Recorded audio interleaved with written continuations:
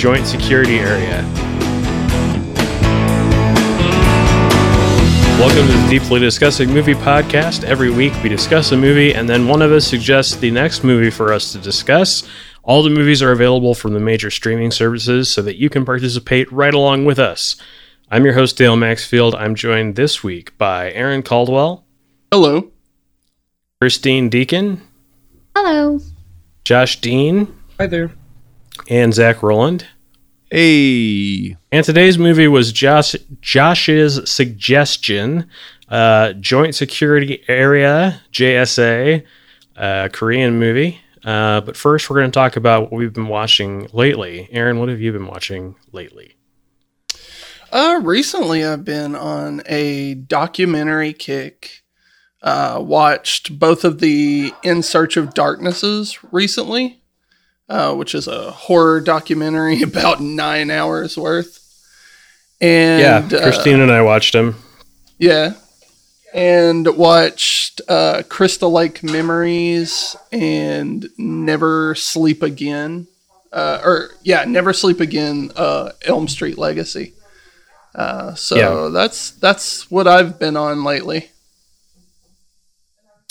Well, I mentioned, I think last week, that I had watched Violation through TIFF's service, and that movie is now on Shudder for Shudder subscribers. So if that movie sounded interesting to you and you can handle all of the trigger warnings, check out Violation on Shudder.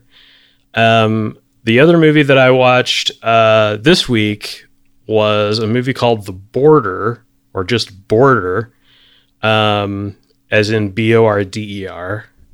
It is a Swedish mystery thriller suspense thing about a very strange woman who works as a border guard at an airport in Sweden, and she has like supernatural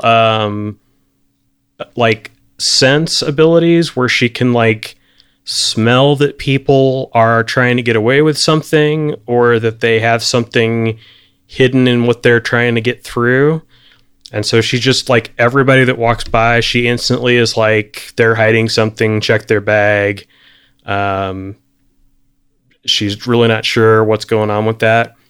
And then she meets somebody who comes through that she senses something is wrong, and there isn't anything wrong, but we, the audience, can see that they kind of look alike, because they have sort of a makeup style that they use on both of them that makes them kind of look a bit like Cro-Magnon or Neanderthal, kind of. They have kind of an early man sort of look to them. I would highly recommend it. I think most of the people on this podcast would enjoy it. It's on Hulu, so it's not a big stretch to go find it. It's been out for a while. It came out, I think, in 2018 or 2019. But anyway, I'd seen stuff for it a couple of times and ended up watching it and really enjoying it. So, Christine, how about you? I was forced to watch by my friends the Dota anime on Netflix, which was 8 yes, exactly. 8 episodes of my life I will never get back. And it was just trying to be like the Castlevania show, and it just epically failed. I don't know anything about Dota, but I just never want to play it, never want to see it ever again. Yeah. But then I watched the Elvira movie, which was great. And then I watched the Tina Turner documentary on HBO Max, which was phenomenal. I highly recommend it. Is that new, or is that Yeah, the I older think one? it just came out this weekend. Okay. That's cool. Zach, how about you? I finished The Morning Show on Apple Plus. I will say that it was a very good series. It's definitely a tough one to watch, like I've said before. And the final episode really gets you. I mean, it was like just one of those moments watching the ending of the series of the first season and just being like, wow, I totally did not see that coming. Which is always great. I know Dale doesn't have the old Apple Plus, but that is one that if you can, if you can find it on the interwebs somewhere, it's a good watch. And then started I think it's called Down the Rabbit Hole, the QAnon conspiracy docuseries on HBO Max. Yeah. Man, that first episode was tough to watch, and I laughed a lot because of the things that were being said by people who truly believe these things. So if I start coming back every week with a little bit more suspicion about you all, just know that I'm waiting for those Q drops. When you to go back to the morning show for a second. Oh, sure. When you say it's heavy, is it like Kidding with Jim Carrey, or like one of Ricky Gervais' more recent series, or? Yeah, in that vein. I mean, definitely that, watching Kidding, there's some moments where you have those feelings too. So I think it's like that, where it just feels like you should have seen it coming, or whatever, the thing that's going to happen, but you just don't, and that the moment is very heavy because, consequences and things that happen. And I see. Have you seen Afterlife? I don't believe so. Ricky Gervais. I think that's his newest show. There's like 2 or 3 seasons of it. Yeah. Because he did Derek and then he did Afterlife. Yeah. Afterlife is he plays a man whose wife has died, and his wife is played by the actress that was like the nurse in Derek. And she appears on the show because she left him like this big stack of DVDs to like watch after she was gone. And so it's him like trying to decide what to do with his life now that his wife is gone, like to find a reason for living. And he basically decides that he's going to use his asshole powers for good because he's good at being an asshole. So that's kind of one of the themes in the morning show, but in a slightly different way. Yeah. And then I watched, since it's, award season, got to get on those nominated award films. Watch Nomadland on Hulu. Yep. A lot of big talk about it. I'll say that it was a good film. I just didn't see the fanfare, I guess. Like, I thought the performances from the non-actors were really great because it's just, showing you the lifestyle and I think America. The buzz is about Frances McDormand's performance in it. Sure. I feel like she's great in everything, I mean, so yeah, she is. The expectation is there, and she is wonderful. It's an interesting story. It just kind of doesn't go anywhere, which is funny because it's all about going somewhere. Yeah. But I appreciated it, and it's not a terribly long film, so people can definitely, I think, get through it. There's nothing crazy in it that you're like, oh my goodness, you'll never think this is going to happen. I mean, it's a nice, evenly paced film. Right on. Yeah. The Father, which is another awards nominated movie, is now available on TIFF. And the reason I bring this up to you guys, even if you don't really care that much about TIFF, is that the conversion rate is in our favor. So if you want to pay less to watch that movie on demand, it's like less than $11 for the $15 Canadian or $20 Canadian or whatever it was to watch that. So, Josh, how about you? I've been watching a lot of stuff this past week. I watched the Invincible animated series on Prime Video. Very gory. Just a heads up. Don't watch it with children if that's what you were thinking of doing. to any listeners out there. My daughter's probably all over it already. Gotcha. In honor of George Segal, watched The Hot Rock with Robert Redford and him from the 70s. A very funny heist movie where just things keep going more and more wrong with a museum heist, to where they keep having to steal the same rock over and over again from different places. I would recommend that. And then a movie called Where's Papa that I cannot recommend, just because of all the trigger warnings that would go along with it. It's a Carl Reiner movie.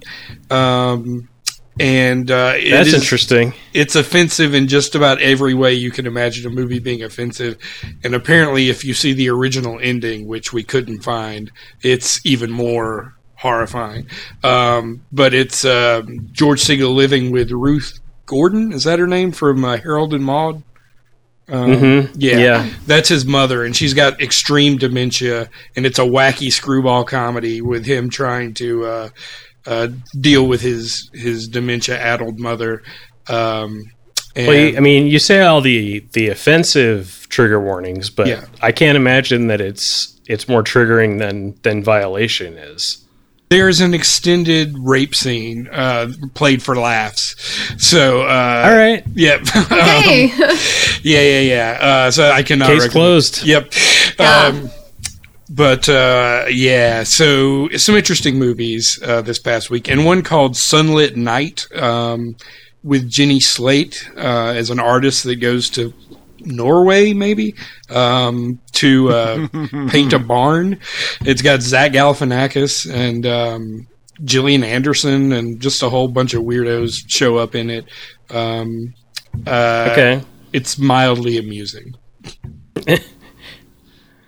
High praise indeed. Yes. Well, Josh suggested our movie. We watched it. It was called Joint Security Area. I am assuming that no one else had seen it before. So, Aaron, I will start with you. What did you think of Joint Security Area? It was pretty good. The movie had a lot of tension, but then in the scenes where you would expect the tension to be ratcheted up more, they had kind of some lighthearted, the guards playing around and inside the Joint Security Area. It was a really strange movie in the way that tone struck me. But I really enjoyed it. I thought the end was super messed up, but I mean, it's a guy from Old Boy, so that's par. But it's definitely one that's worth a watch. Yeah, the director of the original Old Boy. Yes, the original Old Boy. This was from 2000. Old Boy was 2003. And the Spike Lee disaster doesn't exist. So, Christine, what did you think? I enjoyed it. I liked how everything that they picked up on in each telling of the incident was for a reason when she went in there to investigate, like how she picked up the picture and then later showed it, like how she connected the stories, and like how when the tourists were going through taking the picture of everybody, and it would just seem like very random and like, oh, just tourists taking pictures. I was like, well, it can't just be tourists taking pictures because everything leading up to that was shown for a reason. And then at the end of the movie, it has that one picture where all four of them are in it. Yeah, that final shot, I think, is my favorite part of the movie. Yeah, I was like, okay, where it's so just there panning it is. and zooming at a still image of those four characters. Yeah, and I really enjoyed all of that, like how everything was in there for a specific reason. Like everything that they zoomed in on, it was like, okay, it came up later. If they're gonna like put it in the image, they're going to bring it up later for a specific reason. Yeah. Zach, how about you? I enjoyed it in a lot of different ways. I will say that I thought that the story makes sense overall, obviously, once you get through it. The editing tripped me up a little bit in the way that they put it together. And it wasn't because I couldn't follow the story so much as I just kept getting my characters confused. Because I would see a character and then I would be like, okay, wait, where's that guy from? Okay, he's from North Korea, not South. He's not South Korea. Wait, but if they're in South Korea, they look like. So, I need to just realize that the two cultures are very similar yet also very different. And well, it helped when they were in uniform for like 90% of the movie. That's when it started to clear up. When the one private tries to commit suicide, and we go into this extended flashback, then everything started to connect. And I was like, okay, now I get who these characters are and what their meanings are and everything. And so that helped. And then by the end, it was very clear. I was definitely really impressed with just the way that it was shot for the time period. I mean, for coming out in 2000, I think that like it didn't feel like it. I guess like it felt like it could have felt like a more with, recent movie. Yeah, within the last couple of years, and I think it still holds up. And then just the history of that peninsula in that film where they go through it, especially when you find out about the girl's past, the investigator, her past, and everything how that's connected. I mean, there's a lot more levels to it, and I think on a second or third watch, even you could probably find even more little things that were in there. And I think that really it helps to like make it feel so real, and like like Aaron was saying, that tension is so real because it is, at least to our knowledge, that area is super tense all the time. And I really felt like this was what a way to like crack that iceberg open and see these two, like the guy says, we're like same blood, but we have to be different, like what's so bad about each other? Like we're right here and we clearly have similar interests. Why can't we just be friends? Well, and how sad that nobody in North Korea has seen this movie. Right? Truly sad. I mean, because it seems like the sentiment of North Koreans from the film is that they're still pretty good people, which I would assume so. They just live in a regime under a person who's not so good. But at the same time, here's the thing.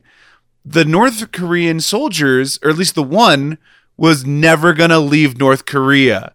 Like, he's like, come on south. And he's like, no. These cookies will be good someday, but I will never go south of that border.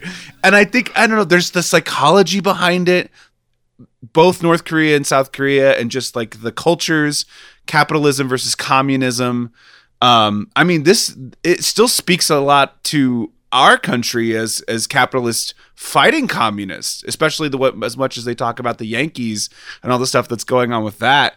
That's all that stuff's very fascinating to me. And so I really felt like I had to sit on it for a little bit. I'm glad I watched it like a day or so before the discussion. Yeah. Because the more I thought about it, the more I enjoyed it, and the more I found its relevance to be very necessary for the time that we live in. Yeah, sure. Yeah. Yeah, so overall I thought it was good. I think that Chan-wook Park has done nothing but improve since this movie. I think his storytelling has gotten better and better. So I like the idea of us examining this story through the eyes of a somewhat of an outsider, because the Swiss/Swedish investigation team is run by a Korean Swiss woman. Like, she's Korean, but she grew up in Geneva.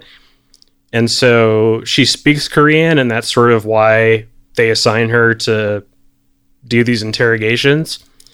But I think it's weird that, Zach called it an extended flashback. I mean, it's the movie. She's there for like 15 minutes at the beginning and at the end, and she's just kind of a witness to what's going on. She has the whole thing about, you decide which of these reports I'm going to file kind of thing. So it's like she has the information that we have, and so that kind of works as an audience surrogate thing. I felt like the flashback sequence, the amount of time that we spent with the 4 soldiers was probably at least 50% longer than it needed to be. I felt like I got the point pretty early on, and then it was just a question of when everything was going to go sideways, and it just kept taking its time and taking its time. But I also appreciate that there's nuances and parts of that conversation that aren't relevant to me or aren't as relevant to me as they would be to a Korean audience. That it's important that they have these additional conversations and things. The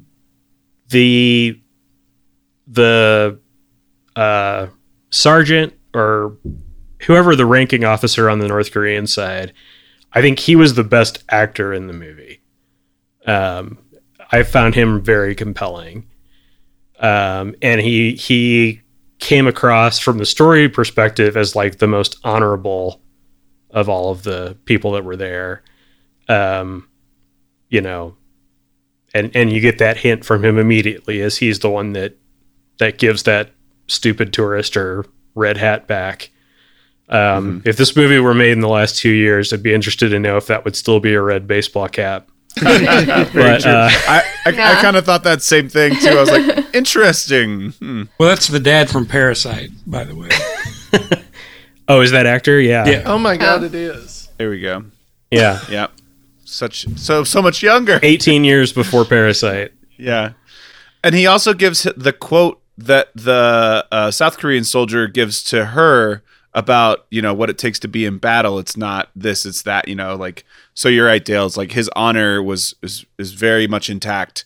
Like he was clearly the leader of the gang of boys, like they followed his every move. They listened to him. Even in the tensest moments, they still pretty much listened to him. Yeah. So yeah, he had a very important role to play. So I liked all of those aspects of it. Like I said, it didn't necessarily hit me on all the levels with the amount of time that we spent with those 4.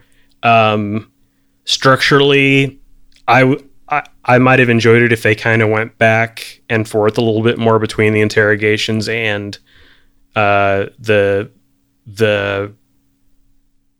relationship between the 4 guys. It would have also helped that weird like spitting contest thing make more sense, because that happens before we really learn that these guys are like actually friends and they're just messing with each other just for the hell of it.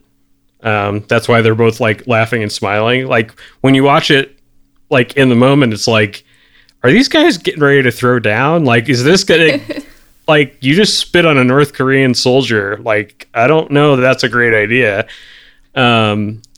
So, but it is. I still thought it was funny, like watching the one guy laugh and then he gets spit in the face. So, that part of it was cool. I would stand by The Handmaiden as my favorite Chan-wook Park movie from 2016. That is just a wall-to-wall action awesome movie. I think that one will eventually have the kind of reputation that Oldboy does. Oldboy is also a fantastic movie, and like I said, I mean, I feel like every movie he's made since this has been better. Not that this was bad. So, yeah, Josh, what the hell, man? Why did we watch this? So I watched it not that long ago for the first time and was pleasantly surprised. I thought it was going to be just another, kind of thriller mystery, usual suspects-y type of movie. And it's funny, Dale, I actually have like the opposite, I think, opinion of you, where that extended flashback's my favorite part of the movie, with them bonding with each other to I might like it better if I saw it again. Mm-hmm. But there was a point where I was just like, okay, all right, they're friends. I get it. Like, that was sort of where my head was at. Yeah, and I understand that. I just the extreme reactions that the South Korean sergeant has after it's all over plays better once you know why all this time they spent together, and months and months, really, from the chronology of the movie. I also, like Christine was saying, like, little shots paid off for me where that photo scene, you see it from above the first time, so you don't know who the people are that are having photos taken of them. Yeah. Yeah, so at the end, it means a lot more there where you see it. There were little moments also where I felt like if I were Korean, I would get the inside jokes, like the picture in the wallet of the South Korean guy. I feel like it's a celebrity of some sort. That was the vibe I got too. Yeah. It was like Britney Spears or something was in his wallet. And the North Koreans were very impressed, but had no idea who she was. Like, that's not his girlfriend, dude. Right. I also got kind of a weird, and maybe I was reading too much into it, kind of a gay subtext with the non-sergeant from the South Korean country, and then maybe he had a little crush on the non-sergeant from the North Korean country. Possibly. Yeah. They played some really strange games. That's true. Yeah. Yeah. The whole, like, one-legged pushing game was like, really, guys? Especially knowing there's landmines out there, too. It seems like just an extra dangerous game to play. Well, the northern guys knew where not to go, so. You would hope, yeah. The whole scene where they first meet, and the guy's like, "Get out of here. No, come back, you shitheads. You're going to let me die." There's a lot of good comedy in it, I feel like, too. So he's so rude to them, and then he's like, "Don't leave me. Don't leave me." Yeah. Do we ever find out what happened to the puppy? I know he's supposed to get rid of it, but then, like, runs back to North Korea. Yeah, that's true. I assume eventually that's the last we see of it. Out. Yeah. Take it to the kitchen. That was bad. Ugh. Yeah. I thought in that scene where someone had a rabbit that was the dog for a minute. Oh, right. But it wasn't. No. So yeah. Not a lot of meat on that little yap dog. So no, exactly. It would be a poor meal for sure. The interactions, the whole mystery part kind of, and actually I had a real hard time. There were no subtitles on mine for the English speaking parts. Mine too. Okay. I had a bit of a hard time with the Swiss accents. Okay. Yeah. And I didn't feel like the acting was quite as good as the Korean acting. So I can see that. I watch a lot of Nordic noir and a lot of German television stuff. Mm-hmm. So I'm pretty used to those accents. They're weirdly like half German, half British because they learn their English from people in the UK. Mm-hmm. And so there's one show I used to watch all the time called Borgen, which is about the first female prime minister of Denmark. And every once in a while, she gives a press conference in English and speaks with a perfect British accent. And it's like really like, oh, she could do that. Okay. That's nice. I would have... I also wondered why the dude never lit his pipe, or very rarely lit his pipe. That bothered me a lot. Yeah. Which guy? I thought too.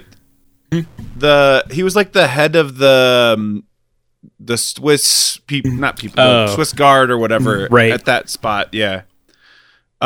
He also, I thought for some reason it was going to take a turn at the end and he was going to be like some weird bad guy or something. Like his last little speech was very ominous. It just, gave me chills. Yeah, that and the historical footage being spliced in reminded me a little bit of some Spike Lee stuff there too. Oh God! Don't let Spike Lee near any more of his movies, please. Cannot wait for the remake. It's gonna be awesome. New Old Boy is the worst Old Boy. Yep. So anyway, that's what it was. An enjoyable flick, I thought, and would give us something to talk about. Enjoyable. Second time around, I caught a lot more of it. A lot more little plants in the dialogue and payoffs and stuff like that. Enjoyable to me. So, presuming that this was probably supposed to be taking place during present time, 1999, 2000-ish, right?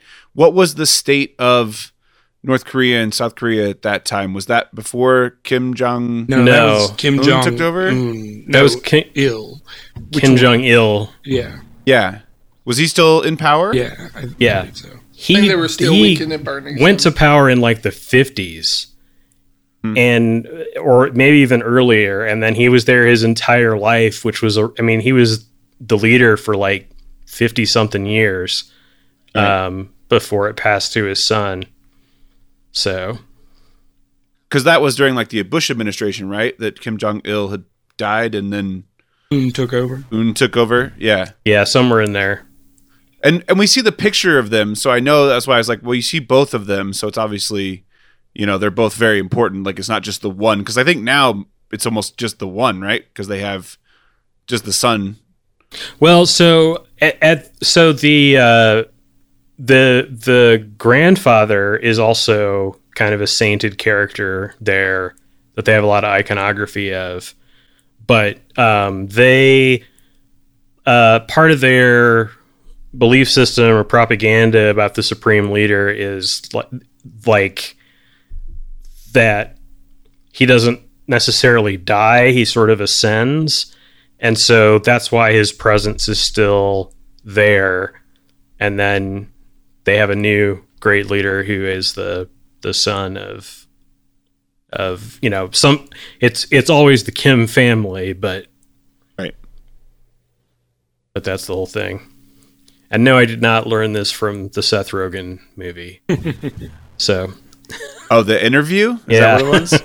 I couldn't even get through it. Like I watched the first scene and I was like, nope, I just couldn't even do it. And I usually can get through bad comedy like that, but man, sometimes nah. I watched it out of pure just pure curiosity for like the 2 weeks that they wouldn't show it anywhere in the US. So but yeah, we mentioned a couple of his movies, Old Boy, Stoker, are very good, and I would stand by his most recent movie is The Handmaiden from 2016, which I think is a fantastic movie, well worth checking out. Did you guys have any suggestions based on this? Snowpiercer, I thought, is a really good one too. Yes.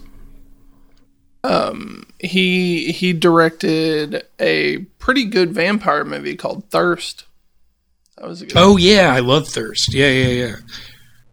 Starring the same guy again. Yeah. I mean, when you find your muse, come on. Yeah, right. It's his Johnny Depp to Tim Burton. He did not direct Snowpiercer. That was the dude from Parasite. Bong Joon-ho directed Snowpiercer. Oh, it came up under his... well, he wrote produced it. Oh, he produced it. Yeah. I knew he had something to do with it. It's like when I was mentioning his other films that I liked, it was like not on the list. So, yeah, I pulled up Google, and they'll just put up any movie he's vaguely associated with. So, right, yeah, he's working on a movie called Decision to Leave, but I don't know anything about it. So, Dale, if you could edit out the part where I say Snowpiercer. Well, you recommended it as a film that's, if you liked this film, you'd probably like even Snowpiercer, and I agree because it's still the tension, suspense, The class interesting divides. story. Yeah, true. I mean, Very Korean I think guys directing. yeah.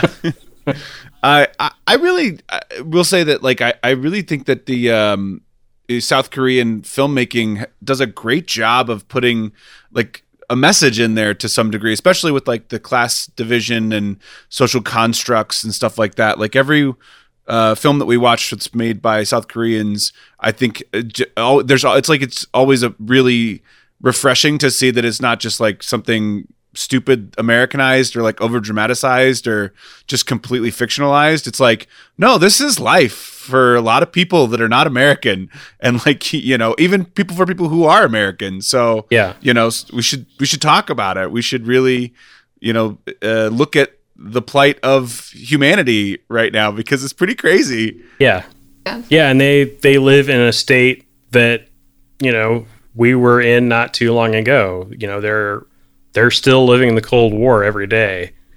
You know, and that basically, I mean, it's still sort of there, but it's very different since the fall of the Soviet Union. So Yeah, that scene where the South Korean sergeant's getting ready to just spill the beans, and the North Korean one assaults him so that he will not. Yeah, that's a great. I feel like that's one of the high points of the movie for me, where he's just calling him a capitalist pig and kicking him around. yeah, Yeah, I also like that he headshots his subordinate right. Yeah. in the gun battle scene. It's like, you know, that was the right thing to do, you know. So, well, Zach, it's your turn to suggest a movie. What would you like for us to watch next? Yeah, even though this won't come out necessarily during award season, it's, you know, award season. So I want to do Christopher Guest's For Your Consideration. Okay. Yeah, I think that'll be an interesting conversation. Well, that sounds great. Thanks, everybody, for the discussion on Joint Security Area. Thanks, everybody out there, for listening. We will see you on the next Deeply Discussing Movie podcast.